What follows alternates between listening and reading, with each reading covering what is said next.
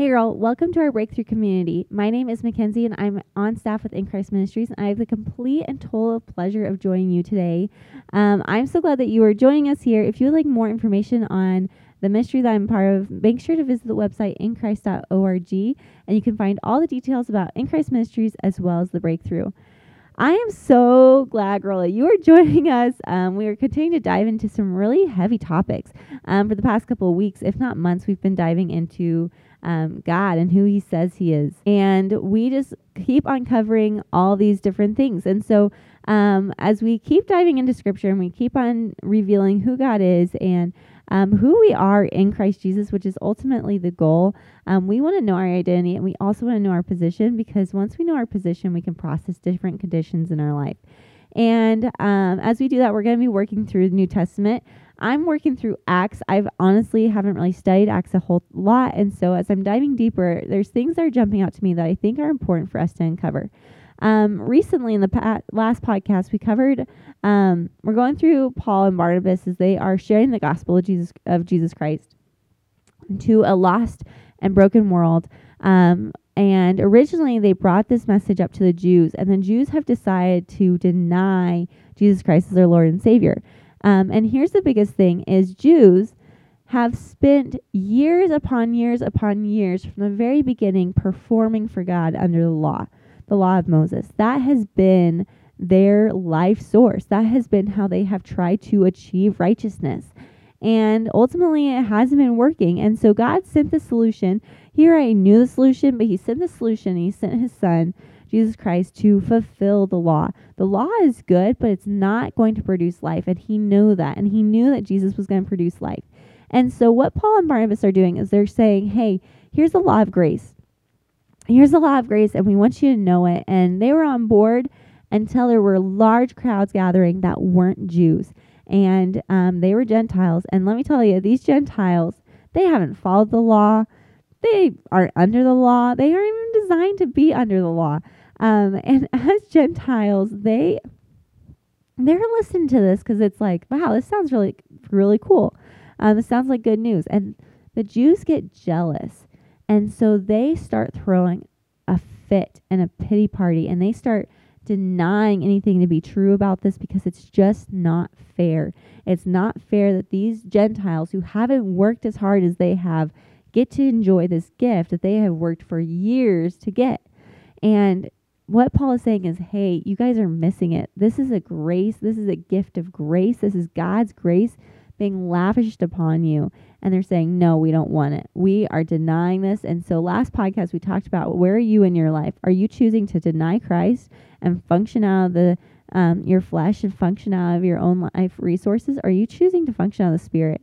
You have a choice, and God has given you a choice. And so as we dive deeper, we're going into Acts 14, and I'm going to read you some scripture. I might butcher some of the names here, so just walk through this with me gracefully. But it says the same thing happened in Iconium. Okay, so I might have just butchered that name. They entered the Jewish synagogue and spoke in such a way that a great number of both Jews and Greeks believed. But the Jews who refused to believe stirred up and poisoned the minds of the Gentiles against the brothers. So they stayed there for some time and spoke boldly. This is what Paul and Barnabas did. They stayed there and spoke boldly in reliance on the Lord. They trusted him. They relied on him, who testified to the message of his grace by granting that signs and wonders be performed through them. But the people of the city were divided, some siding with Jews and some with the apostles. Now this is so important because let's just break this down a little bit. They come to this next synagogue, and there is a presence. There's a multitude of people that are like in awe of this truth. Now, did every Jew deny Christ as their Lord and Savior? Absolutely not. But they are staying in awe. But what happens? The other Jews who have decided that this is not how they want to live their life, that this is not the life that they want to live, that this is not their resource, that they do not want to function out of the Spirit, they start to poison the minds of Gentiles and Greeks. And this is so important because the same way the same way as believers and unbelievers. Unbelievers are choosing to function out of the flesh, to function out of their own resources. And ultimately, there's two deals on the table. We sometimes think that there's three, but there's ultimately only two deals on the table. You can function to be a slave to sin, or you can function to be a slave of righteousness. Those are your two deals. And what people will say is like, well, I'm not serving Satan, but I'm not going to serve God. I'm going to just do me. I'm going to hang out and I'm the ruler of my life. And God's saying, there's two deals. You are either a child of wrath, or you're a child of the Spirit, or a child of God. Those are your two options. And so whether you are a slave to sin, you can only produce death. That is only what you can produce. Now, does that mean that unbelievers are cruel, wicked people and, mean and nasty and almost like if you're thinking of Lord of the Rings, or Lord of the Ring, no, we're not. It's not trolls, right? We can't pinpoint if an unbeliever is a troll by the way that they look. But you see the fruit. And same thing with a believer. Their job, the way that they were designed was for Christ to produce fruit through them. Now, a believer can either function out of the Spirit or out of the flesh. They can choose to do life on their own, and it's not going to produce fruit. But they can also choose to live in the Spirit and produce fruit and allow Christ to produce fruit through them.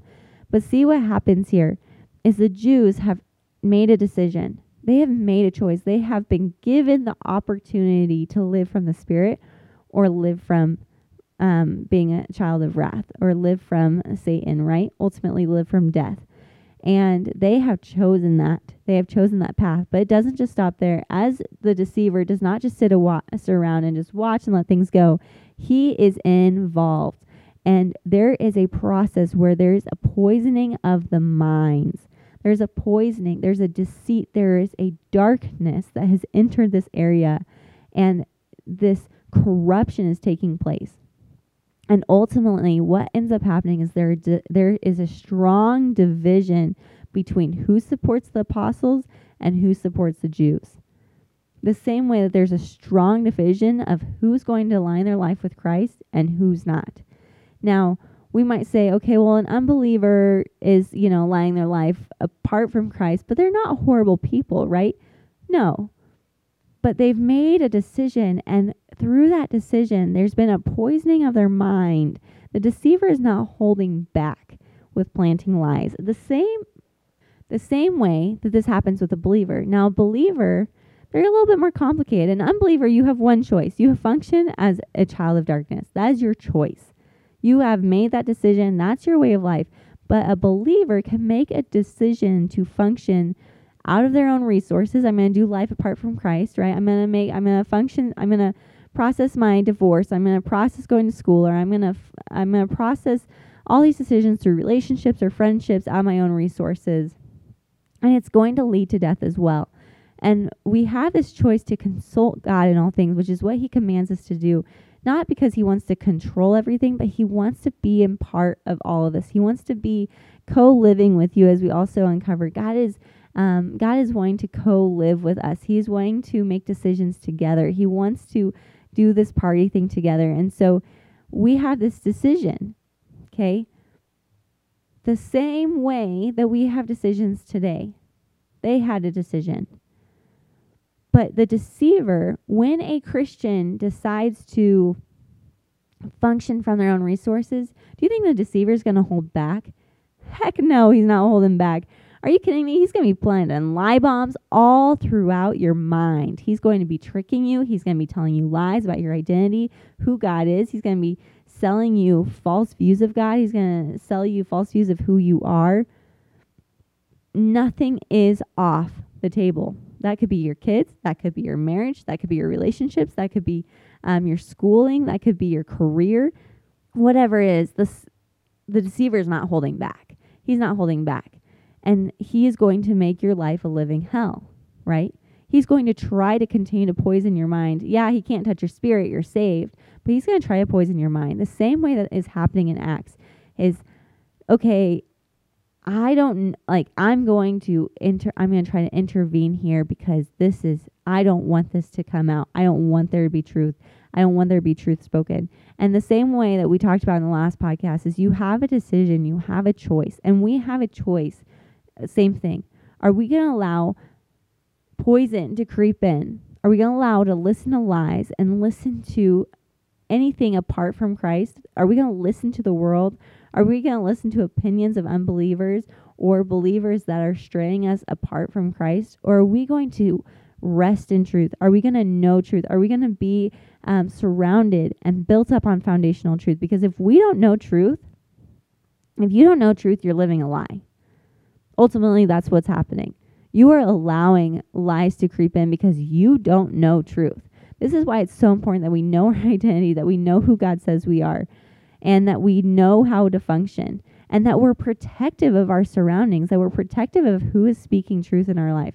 Now, am I saying to cut off all unbelievers in your life? No, but there is this protection. There is a strong protection of believers being surrounded by other believers, and to protect our spirit and to protect our soul and to know who is speaking truth out of best intentions from the Spirit, that God himself is speaking to you through people around you, is so important. And they have intentions that you live by the Spirit is so important, because as an unbeliever, they don't have that intention. They might want you to succeed. They might want you to get the job promotion. They might want to see your marriage not fail, right? They just want to see you happy. They just want to see you, go with your emotions. They just want peace. But ultimately, there can't be peace unless there's war. Okay? There can't be peace unless we are willing to stand on truth. And that's what it comes down to. And so as we make this decision, where am I dictating my decisions through? Where am I making choices through? Am I functioning through the Spirit, or am I functioning through my flesh? Am I an unbeliever and I'm a child of wrath, and I am like, oh my gosh, I didn't realize I was a slave to sin, but I want to be a slave to righteousness? We have this decision. We have to make this choice. And so you, as a believer, walk boldly in the Lord, and walk boldly walking forward, knowing who your life source is. And if you are questioning how you're functioning, if you are questioning how you're making decisions, then consult the Father in all things. In all things, not just big decisions, not if you should buy that house or move to that state or take that job, but even the little things. Consult him in the road you're going to take to work, the coffee order you're going to take, not because it's going to be sinful to order the chocolate mocha over the vanilla cream coffee, not that, but he wants to be involved in the little things in life, the mundane moments. And when we allow him to be in the little things, he's in the big things too. When we let him, when there's this co-relationship, he's in the little and big things. He's not just fighting for the big things. He wants to be in the little things. But the deceiver will try to tell you that he doesn't care about the little things in your life, nor does he care about the big things that you have to fight, that you have to solve your problems, that this isn't true, that God isn't fighting for you, that he doesn't love you. But we have to stand firm. And ultimately, it's going to create a divide. The same way it did in Acts, it's going to create a division. And you have to be prepared for that division. You have to be prepared on what side you're going to take. Because there's two deals on the table. There is no middle line. You can't choose a middle line. That's not an option. You have two deals on the table. And so choose that. Choose and evaluate that situation. Do you want to be a child of wrath, or do you want to be a child of the Spirit? And if you're a child of the Spirit, do you want to function out of your own life resources and produce false fruit or fake fruit? Or do you want to function and have Christ's fruit living and breathing and producing through you? You don't have to do the work. God's going to do it all. That is your two deals on the table. Okay, you have two deals on the table. You just have to make the decision. Girl, thank you again for joining me and growing with me as we walk through Acts and we walk through the fruit of the Spirit and what it means to be in Christ Jesus. If you feel called to support our ministry, go to inchrist.org and hit the donate button. You can either give generally to In Christ Ministries, or you can give directly to the Breakthrough.